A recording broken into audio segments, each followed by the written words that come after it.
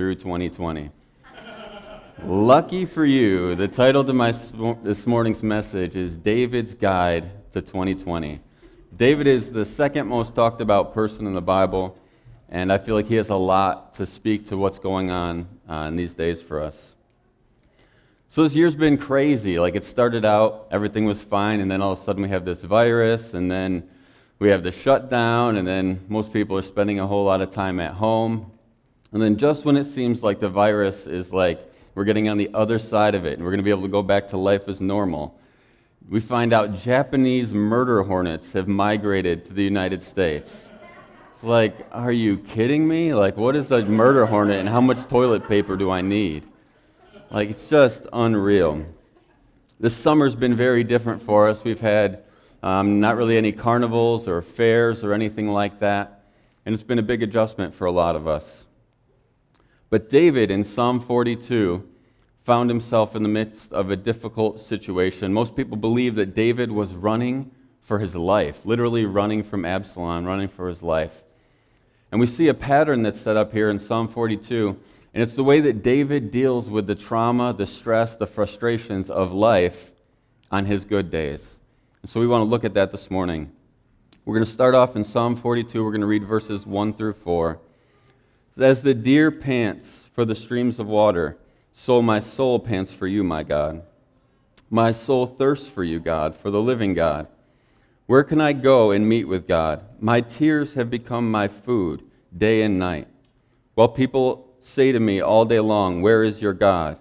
These things I remember as I pour out my soul. How I used to go to the house of God under the protection of the Mighty One with shouts of praise and joy with my friends. So we see the first thing that David does here in Psalm 42 is he gets in touch with his feelings. When it comes to getting in touch with your feelings, there's usually three groups of people, and you'll probably find yourself in one of these three groups of people. The first group of people are those who are feelings aware. For some people, knowing how you feel is very easy, and that's a good thing. A good example of this is my daughters. They're all very aware of how they feel, and they will tell you very quickly how they feel, and they can articulate it very well. This weekend's my daughter Tessa's birthday, and she is very, very feelings aware. One time we're sitting at the dinner table, and April and I were talking about a difficult situation, and Tessa says, well, how does that make you feel, Dad? And I said, I don't know, I haven't really thought about it. And she says, what's there to think about? You just say how you feel. As you could imagine, Tessa's much more in tune with her feelings, her emotions, than I naturally am. The second type of a person is feelings aware, but can't put words to it. These are people who know they feel something, but for them to try and articulate it and get it out in words is really difficult for them. Like, if you ask them to sit down and write a paragraph about how they feel, that might be very difficult for them. The third group of people are feelings ignored. These are people who bury their feelings. These are the push past the pain, suck it up, buttercup, there's no crying in baseball type of people. And so it could be the stereotypical cold person, or it could be someone who's struggled a lot in life, someone who's gone through a lot of hard situations and had a lot of pain in their life. And so in order to kind of just be able to survive life, they kind of detach themselves from how they feel, and so they're unaware of their feelings. So David's figuring out how he feels about this situation, but then he realizes something that's very important, something that each one of us needs to realize. That's that at the bottom of his feelings, under all of it, he has an ache in his soul. David's got an ache in his soul, and you have an ache in your soul. It's an ache that only God can fill. It's an ache that only God can touch. Sometimes we try and throw all kinds of stuff at the ache to quiet it. We try and experience all of life's pleasantries, thinking that that's going to quiet the ache in our soul. But the truth is, it's only God who can quiet the ache in our soul, because we were meant to be in relationship with Him. So here David is, he realizes this ache that he has in his soul, and he draws an analogy to this ache that he's experiencing. And the analogy that he uses is thirst. Oftentimes when we talk about our need for God, our relationship for God, we talk about hunger. But David, interestingly, chose thirst. Hunger is something that can be satisfied, and in reality, even though most of us don't think about it, don't think it's real, we get about halfway through church and we think we're going to die of starvation. But in actuality, we can go a number of days without food if we need to. There's stories throughout time of people who went months and months without food at all and still were able to survive. But it's not true about thirst. It's not true about water. You can't go very long at all without water. We need to be in a constant supply of having water. In fact, you can take a drink and just a few moments later be thirsty again. And David's drawing that picture of our relationship with God, of thirst, of constant supply and constant need of having God in our life. So in this first section of Scripture, the first step in David's guide to 2020, he gets in touch with his feelings, and he realizes that at the bottom of his feelings is this ache, this desperate need for God that can only be satisfied by God. Then David makes a transition in verses 5 through 8. He says, "Why, my soul, are you downcast? Why so disturbed within me? Put your hope in God, for I will yet praise him. He's my Savior. He's my God. My soul is downcast within me. Therefore, I will remember you. From the land of the Jordan, the heights of the Hermon, from Mount Mizar, deep calls to deep. In the roar of your waterfalls, all of your waves and breakers have swept over me. By day, the Lord directs his love, and at night, his song is with me, a prayer to the God of my life." So David says, okay, I've gotten my feelings out. I've listened to how I feel long enough. It's time not to listen to how I feel anymore. It's time that I started talking. And David begins to talk to himself in this portion of Scripture. He's not talking to God. He's not talking to the reader. He's talking to himself. Instead of allowing ourselves to simply listen to how we feel, we must begin to speak to ourselves. It's so easy to get stuck at that first step of listening to how you feel. If we simply stay at that place and listen to ourselves, eventually we're going to become discouraged. And then we'll become depressed. Eventually we become despondent, and it will lead to destruction and death in our life. David knows that, and he says, listen up, self. It's time that you listen to what I have to say. David reminds himself of three things. He reminds himself of who God is. He reminds himself what God has done. And then he reminds himself of what God has promised for the future. I believe that as a people, we've been doing way too much listening to how we feel, and we haven't been doing anywhere near enough talking to ourselves and telling ourselves the truth. This idea of talking to yourself isn't just a Christian idea. There's a discipline psychologists use called cognitive behavior therapy. Maybe some of you have heard of this. The basis of cognitive behavior therapy is that the reason we feel the way that we do isn't because of what happened to us. We don't feel depressed or discouraged or fearful because of what happened to us.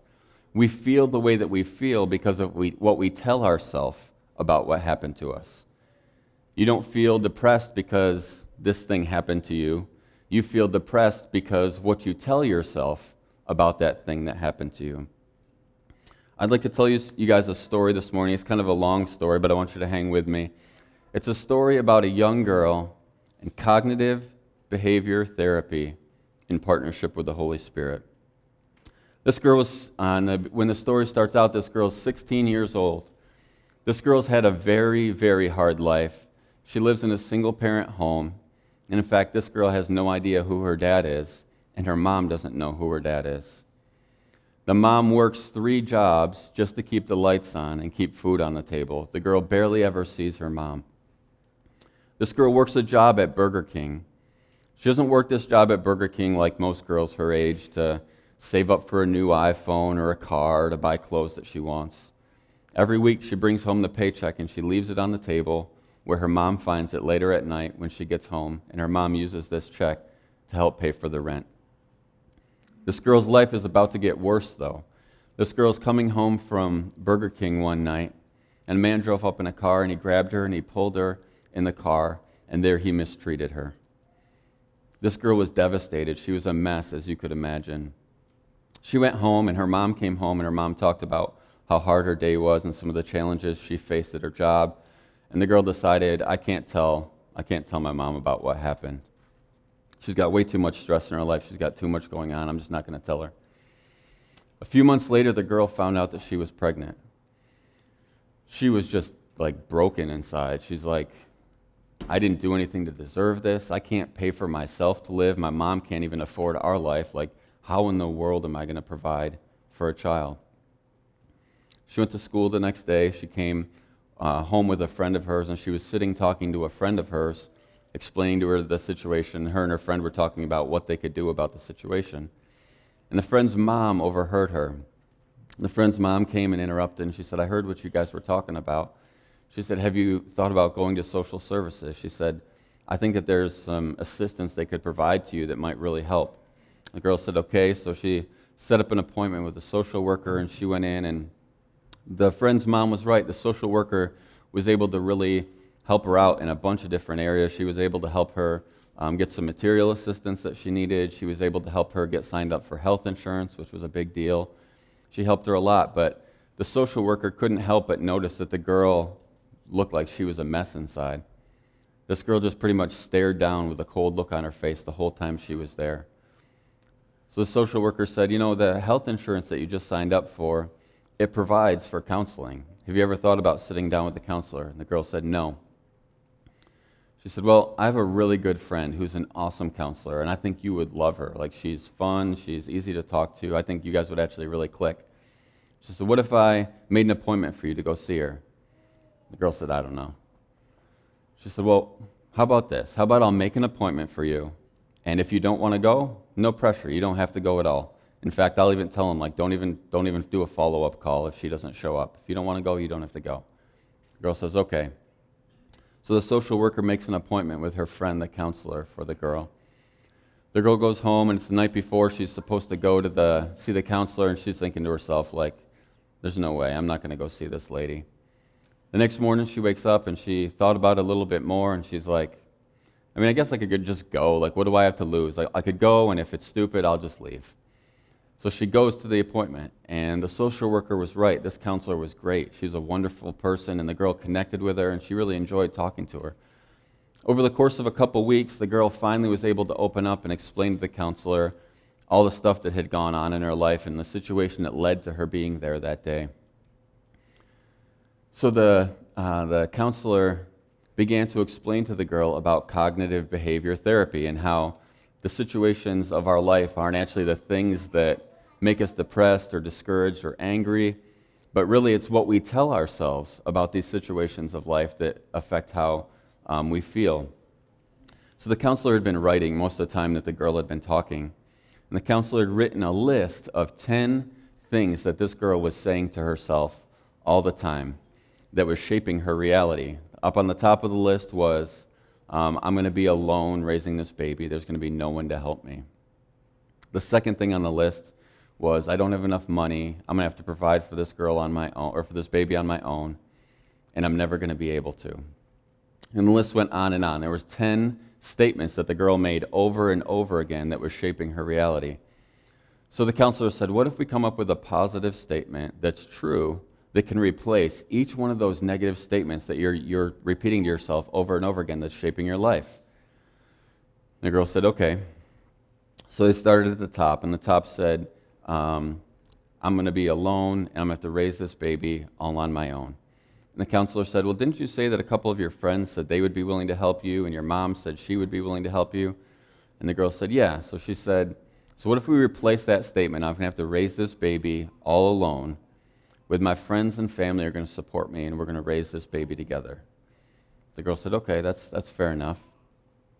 And she said, and then the next statement you said was, I don't have any money, and I'm never going to be able to afford to raise this baby. She said, but in a little time, like what I've gotten to know of you, you're a really hard worker, and you don't give up in life, and you're going to do whatever it takes to provide for this baby, aren't you? And she said, yeah. So she said, what if we said, I'm going to set out on this adventure of finding some way to provide for this baby?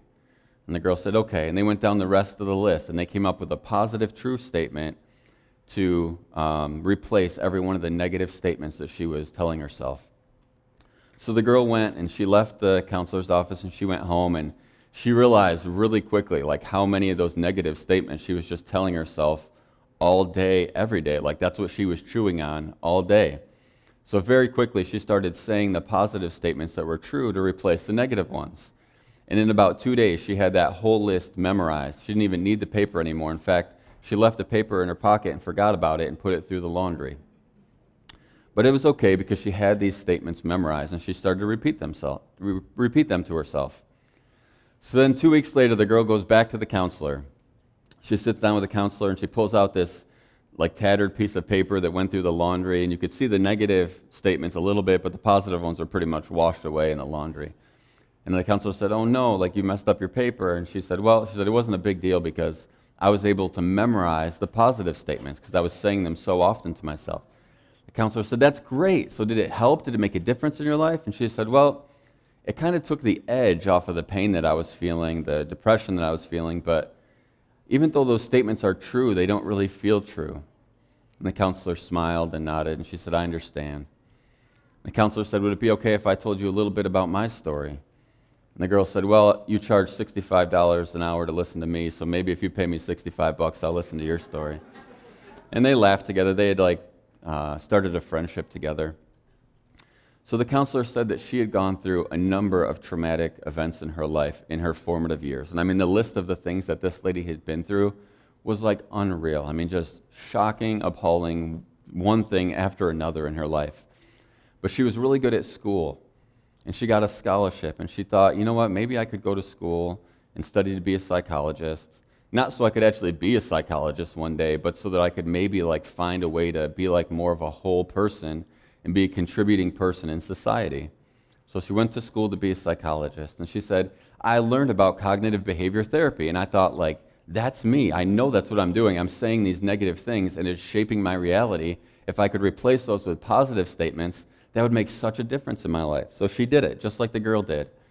She said after a few weeks, she came back, and she went back to class, and she realized, it took a little bit of the edge off of what I was feeling, but I still feel really discouraged about my life. She said, "That's when I met Jesus." And the girl said, "Jesus who?" And the woman said, "Jesus Christ." And she said, "Oh, so you're like a Christian or whatever they call it?" And she said, "Yeah, something like that." And so she began to tell the girl about Jesus and about salvation, about God's plan to redeem mankind. And she said to the girl, "Do you think you would like to have a relationship with Jesus?" And the girl thought about it, and she said, "Well, it seems like it made a big difference in your life, so why not?"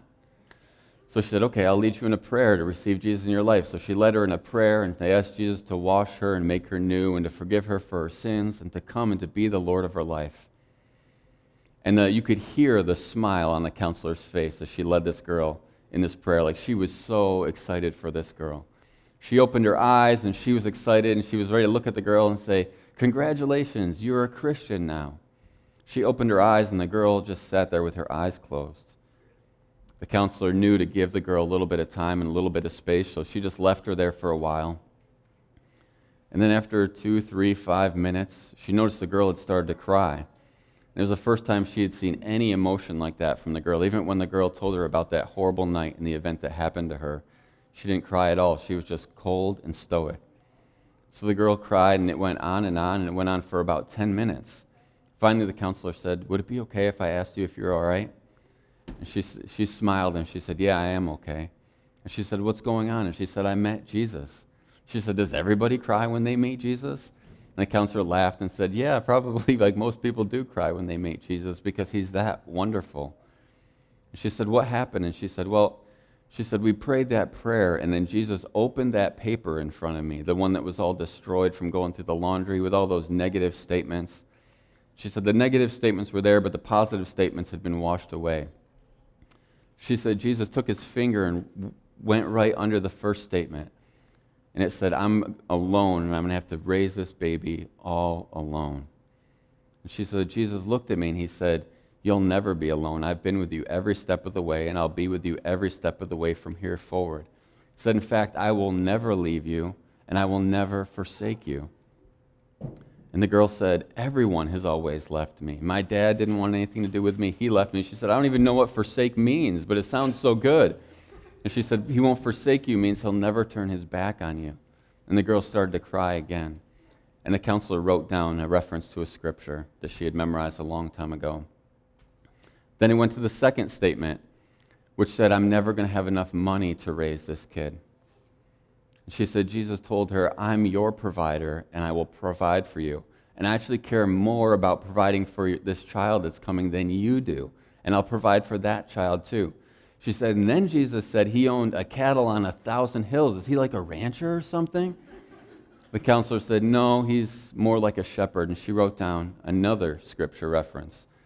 This girl went through every single negative statement that she had written down, and Jesus spoke to every single thing. And it made her feel completely different about her life. Not only did Jesus speak to her about every single thing, in everything that Jesus spoke to her was a scripture that the counselor had previously memorized in her life. So she was able to write down 10 scripture references for this girl, that this girl had these promises that she could stand on for the rest of her life.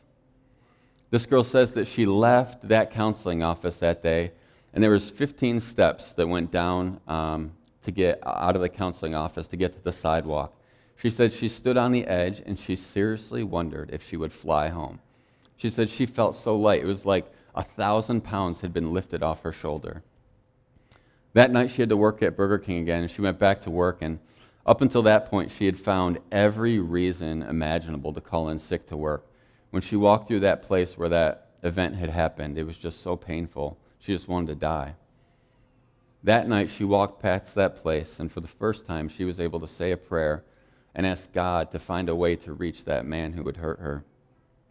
She went back to Burger King and worked for a few months, and everyone around her was like, what in the world happened to you? You were like a completely different person. Her manager, who was a guy, would joke with her that if this is what pregnancy does, I want to get pregnant. After a few months, she had to step down from working because it was time to have the baby, and she went to the manager and she said, after I have the baby, is there any way I could have my job back? And he said, I'm really sorry, but right now you're working 5 nights a week, and I need someone to run the cash register, so I'm going to have to hire somebody else. The girl said, okay, and went to walk away, and under her breath she said, God is my provider. The manager stopped her and said, you know what? In 5 months, this girl who runs the morning shift as a manager, she's going to be leaving to go to school. Would you be interested in running the morning shift? And the girl said, what would that mean? And he said, well, it would mean instead of working odd hours, it would be a consistent schedule, and it'd mean more money. And the girl said, are you serious? And he said, yeah. She said, that's amazing. I would love to. Then she went, she had the baby. She was kind of getting acquainted to being a mom. And she was praying all along. She said, I've got to go back to work at this job, and I'm thankful for the job, but what am I going to do with the baby? I don't have anyone to watch the baby. That girl whose mom told her about the social worker, she had been a second-grade teacher, and her husband had worked very hard through their life. And they had both just come to retirement age, and the mom had just retired. And 2 years ago, the husband bought an RV for $175,000. This was him and his wife's dream. They were going to travel the country together. They had sacrificed so much throughout their life to be able to retire and travel the country. That's what they dreamed of doing. They wanted to go to Alaska, and they wanted to go to Texas and California. And they were going to hit all 50 states. But since this woman met this girl, she hadn't stopped talking to her husband about this girl. It was like every night she would talk about this girl and the baby was so cute and so beautiful and so sweet, and she loved her so much. One night the husband said, you're going to make me sell the RV, aren't you? And she said, no, I'm not going to make you do anything. The next morning, when the woman went outside, the husband had a for sale sign taped to the front of the RV. They went in and talked, and she said, are you serious? You want to give up all of that? And he said, yeah, I think we should. So the woman went, she knocked on the girl's door of her apartment. She went in and she told the girl, she said, this is maybe presumptuous of me, and if this is too much, just please tell me, and I'll leave and pretend this conversation never happened. But would you want me to watch your daughter for you so you could go back to work? And the girl said, I don't even think I can afford to pay you. I'm so sorry. And she said, no, I wouldn't charge anything. And the girl ran across the room and hugged her, and she said, God provided again. And the woman said, of course he does. Of course he did. He always does. So the girl went back to work, and she worked for a few months, and she completely transforms her shift now. She's sitting down with the employees that she's overseeing individually and teaching them that the reason they're so depressed and angry in life is because of their thoughts. And if they could replace their negative thoughts with positive thoughts, it would change their outlook on life, and they wouldn't be such miserable employees. And the ones that really struggle, she says, maybe I can introduce them to Jesus. Her shift completely transformed. She said it stops feeling like Burger King now, and it feels a lot more like Chick-fil-A. Not quite there, but close. So the store manager, he's getting ready to move on to go to another city, and he sits down with the boss, or the guy who owns the Burger King, and he says, the owner says, who should I hire? We've got these two managers that have each been there for 5 years. Like, which one do you think would be the best store manager? And he says, you're going to tell me I'm crazy, but I think it's the girl. He says, she doesn't even know what she's doing. She's been here for 3 months. She doesn't even know the ropes of how everything goes. And he said, just come and sit and watch one shift that this girl manages. So the owner came and he sat and he said, I don't want to go. He owned 5 Burger Kings. He said, I don't want to go to any of my other Burger Kings again. I just want to come here and be here. This is incredible. This is like a vacation. Everyone's so happy. This is amazing. So he makes the girl the store manager. The girl completely transforms the store. It's unbelievable. Their profits are going through the roof. The owner's like, this is amazing. The owner has a bunch of other businesses that he oversees, and he's gotten to the place where he can no longer oversee the Burger Kings, and he's been looking to hire a regional manager to oversee all 5 of his Burger Kings. So he sits down with the girl and he says, could you explain to me what you did? She said, I've overseen all 5 of these Burger Kings. No, we've never seen anything like this happen. She says, have you ever heard of cognitive behavioral therapy? He says, no. Why is some 17-year-old girl talking about cognitive behavioral therapy? She explains it to him. And she says, but the real change happened when I invited Jesus into my life, and the Holy Spirit breathed on these positive statements, and they became real for me. He says, the Holy Spirit? She says, yes. He says, well, okay, whatever it is, I don't care, but whatever it is, I want you to oversee all 5 of my Burger Kings and implement this strategy that you implemented here. And so she did it. She's now 17 years old and overseeing all of this man's 5 Burger Kings with no experience, no qualifications. And she starts to transform all 5 of his Burger Kings. It's incredible. The guy's profits are going through the roof. He's never had his stores be this profitable before. The girl actually gets to lead the man to Jesus. She talks to the owner again, and he says, every year Burger King gives away 1 scholarship to a manager to go back to school. He said, I think you should apply. You'll fill out the application, you'll write an essay, then I'll write an essay. He said, I bet you get the scholarship.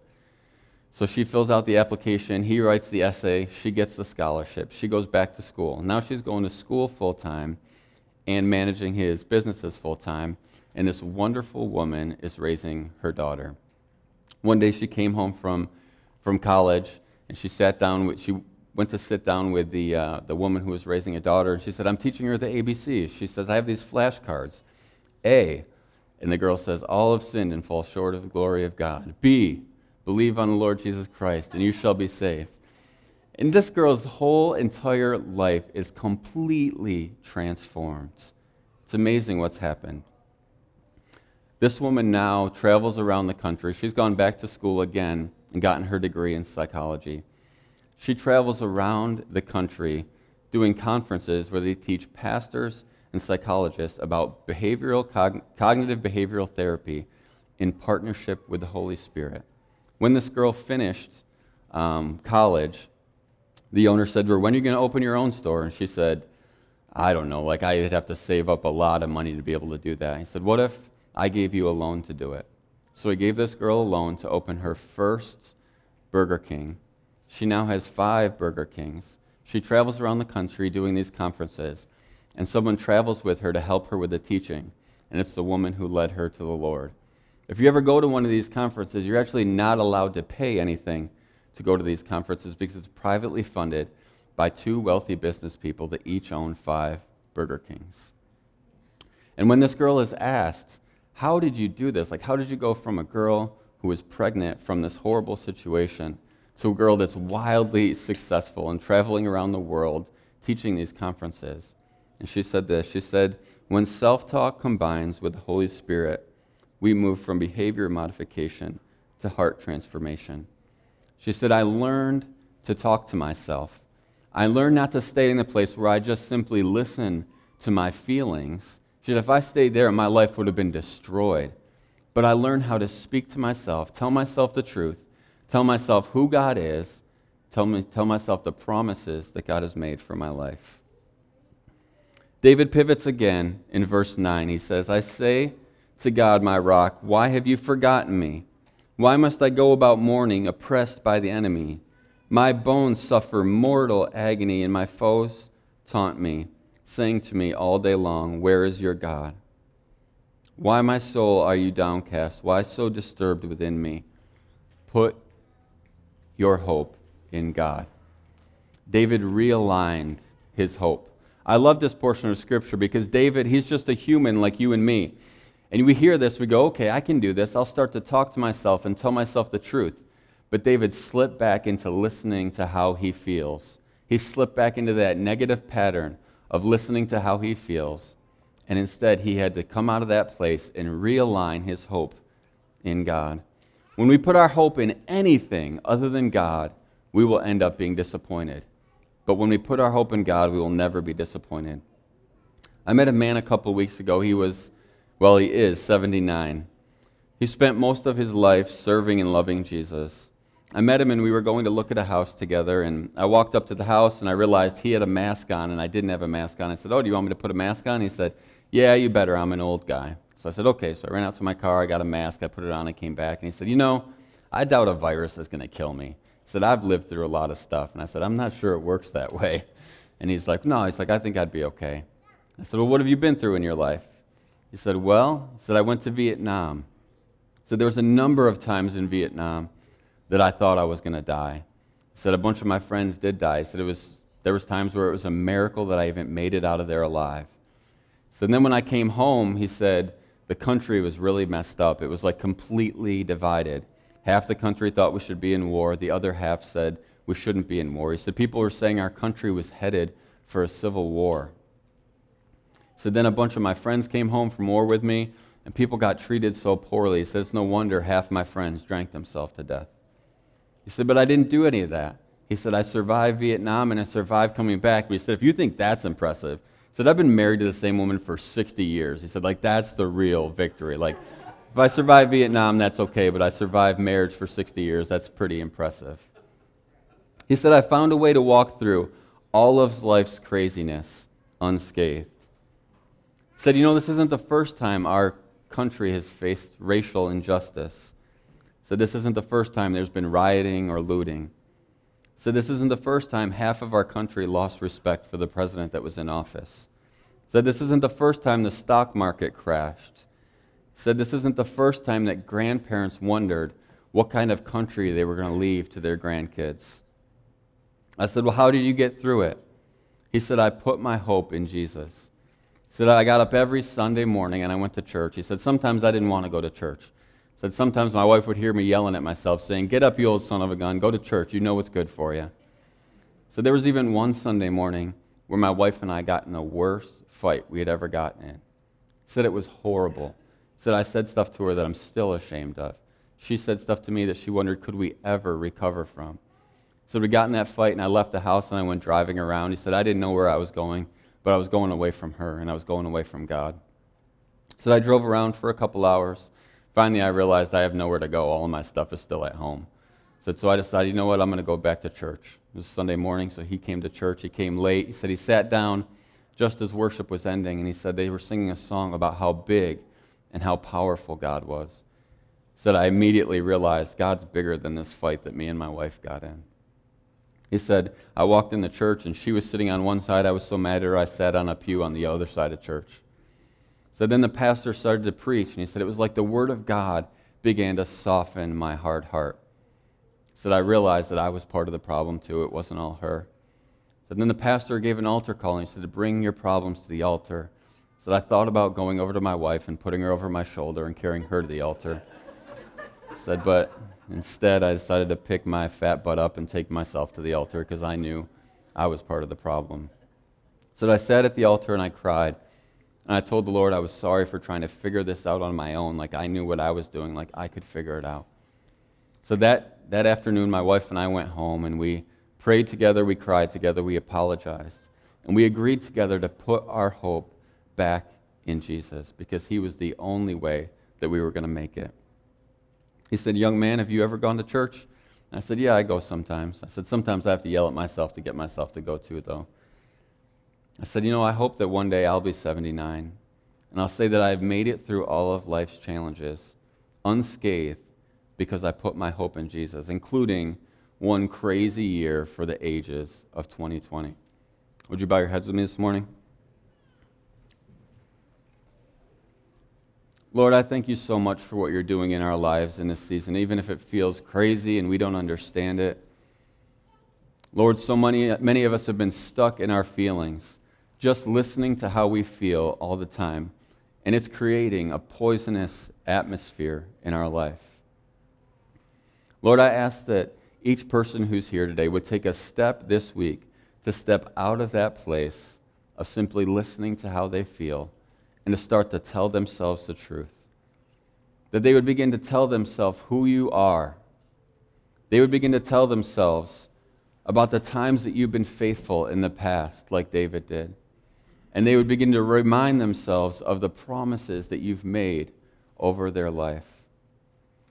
And Lord, just like that young girl's life was transformed as she got out of the negative patterns of her mind and began to get into the positive patterns and let the Holy Spirit breathe on those positive statements. Lord, I ask that would happen for each one who's here. Lord, as they replace some of the negative thinking with positive statements that are true, I ask that you would breathe on those statements and they would come alive in their heart. They would lead to heart transformation for each one of us.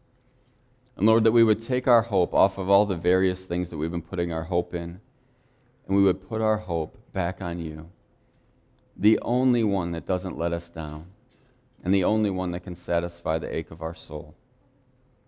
Lord, I ask you to bless each one as they go from this place today. In your name I pray, amen. Just a couple of quick announcements. There's offering boxes in the back of the church if you were looking for those. And then the ushers are going to come around and they're going to release you from your seats in an orderly way. And then you can hang out in the parking lot with each other for as long as you would like to. Have a blessed week.